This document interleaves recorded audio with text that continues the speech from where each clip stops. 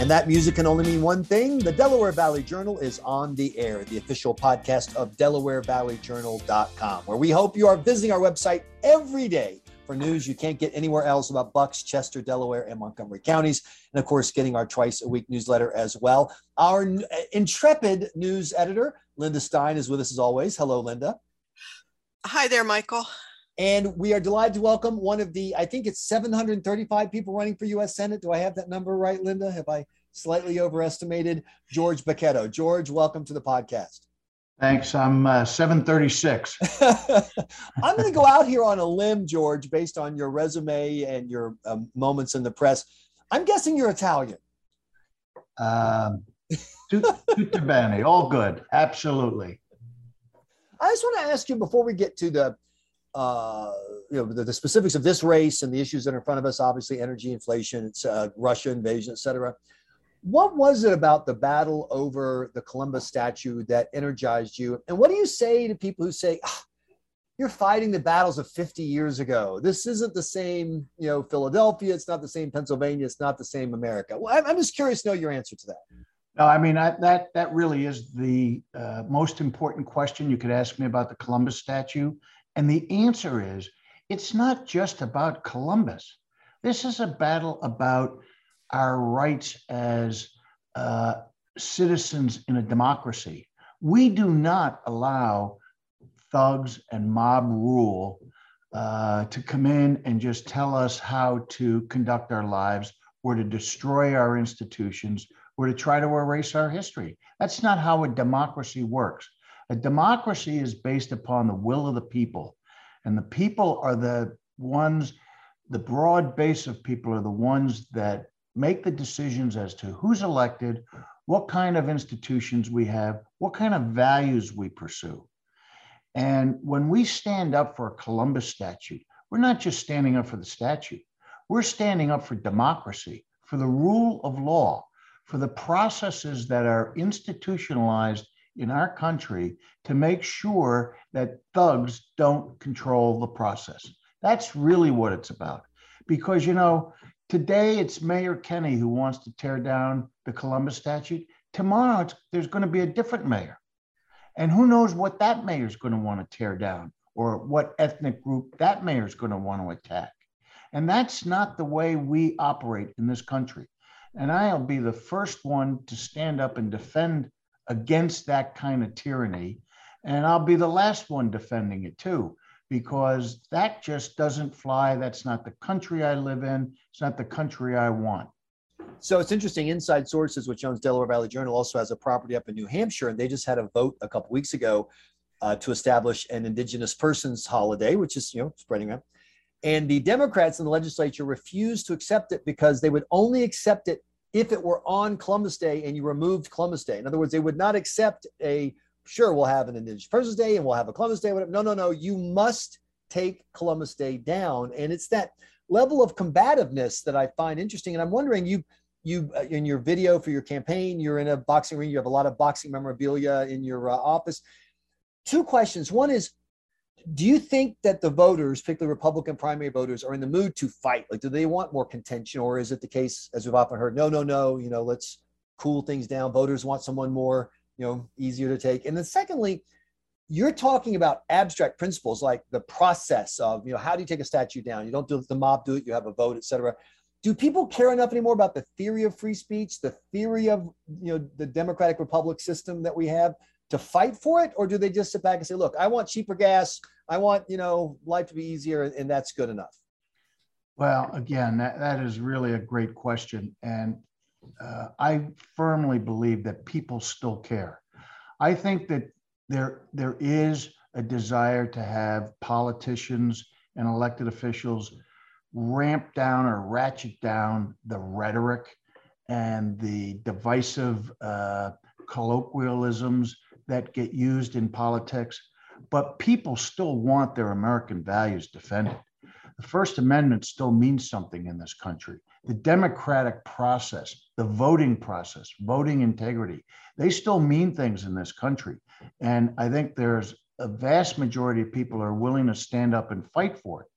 Now, by fighting for it, doesn't mean we have to yell or scream or call each other names or resort to kind of petty, childish tactics.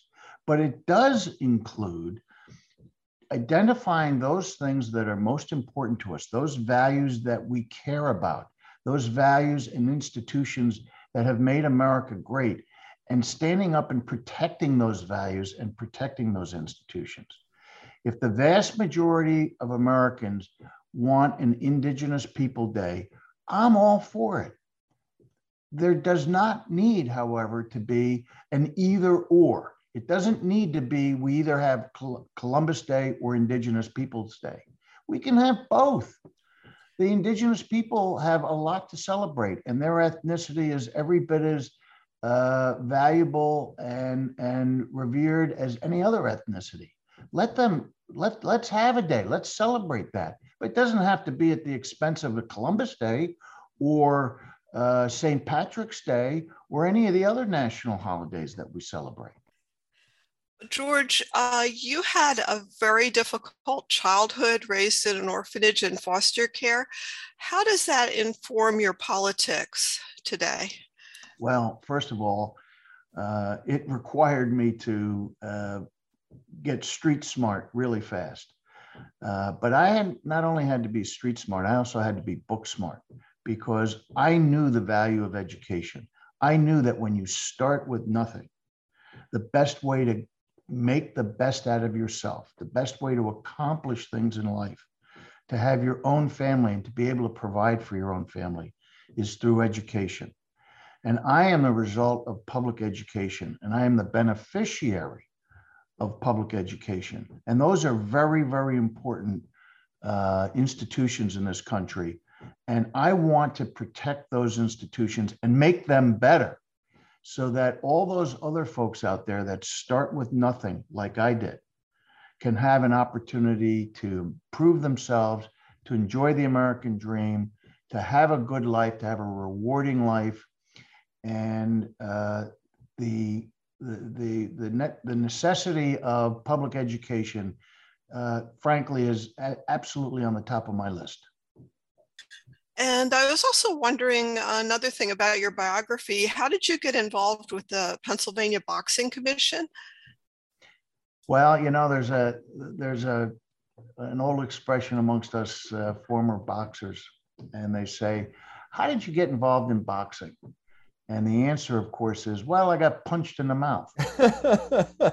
Most of us get into boxing, you know, when we're younger and we're on the streets, and you know, you encounter the neighborhood bully or that type of thing, and you don't want to take it. You want to stand up for yourself. And I found boxing to be a wonderful, wonderful way of, again, improving myself, going to the gym, learning a discipline, learning how to improve myself, testing my character, testing my capacity to stay with it and to stay disciplined. And I think boxing is a wonderful, wonderful thing for youngsters that benefit like that.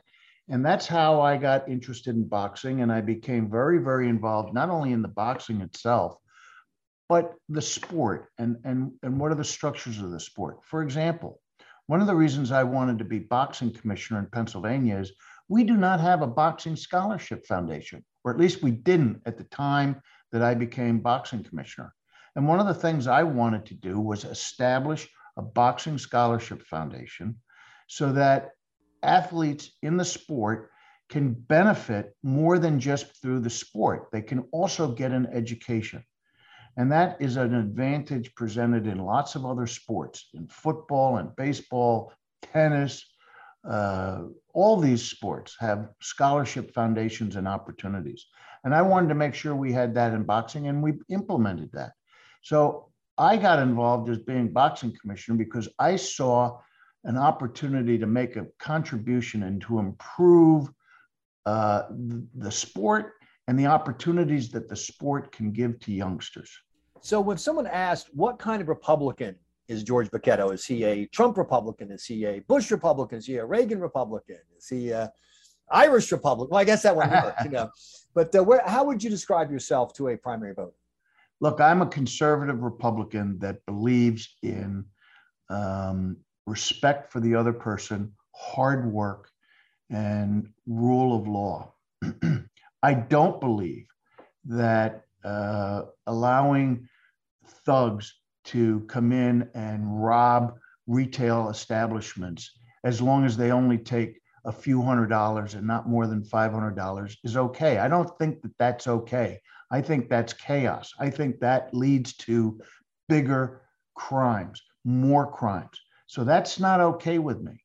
But I am in favor of giving everybody a great opportunity at life.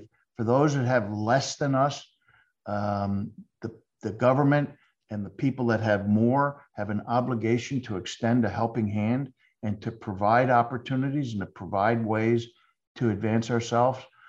I am an America First Republican. I believe that we need manufacturing independence far more than we have now. We need energy independence far more than we have now. But we also need to help those that are less fortunate than us. And so you can put whatever label on it you want, whether it's a Reagan Republican or a Trump Republican or whatever. I believe in preserving the core values and institutions that have made America great. And I also sincerely believe in extending a helping hand to those that are less fortunate and giving everybody a fair opportunity of living the American dream. And who do you believe won the 2020 presidential election?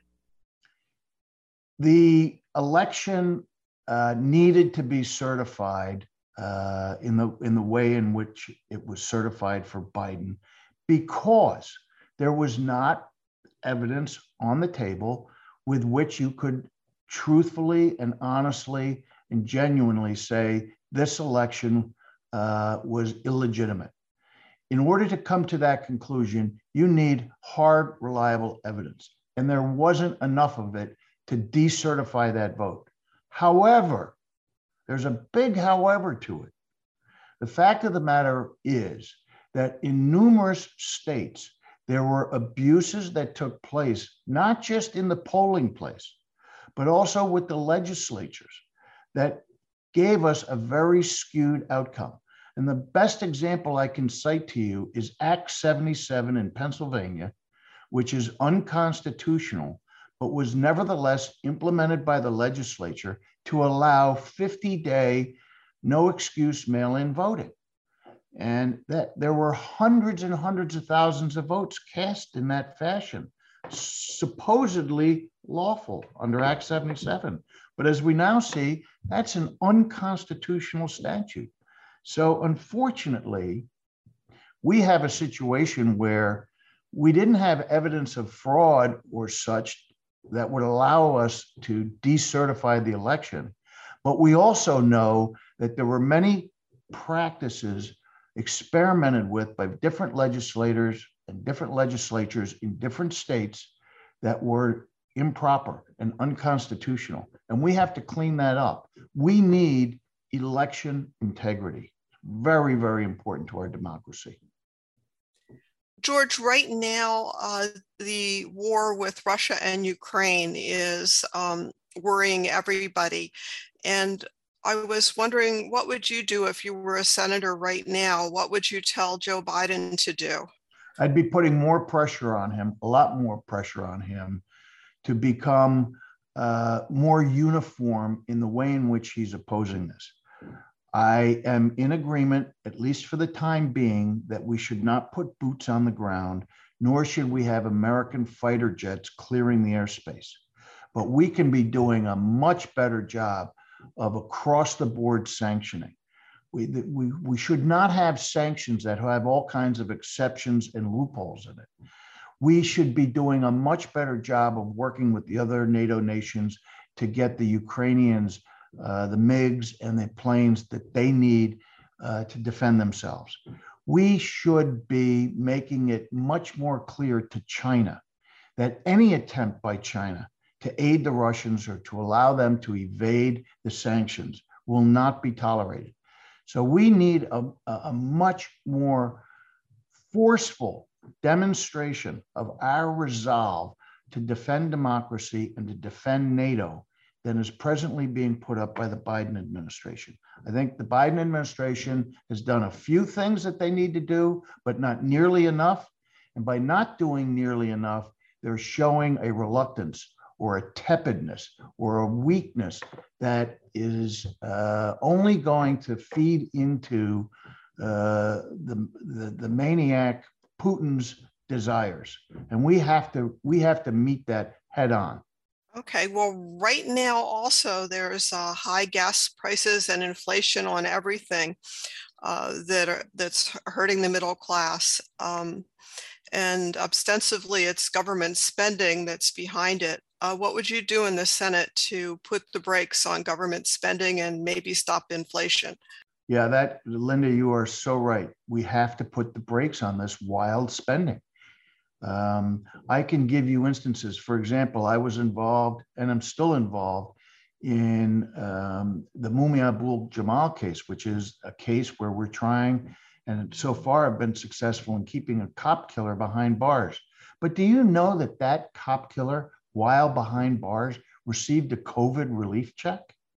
I mean, it's outrageous. And the kind of spending that's taking place by the Biden administration, the unrelenting push for more Green New Deal programs, more socially liberal programs, more radical critical race theory programs, and that type of thing, is costing this country billions and billions of dollars, which we don't have.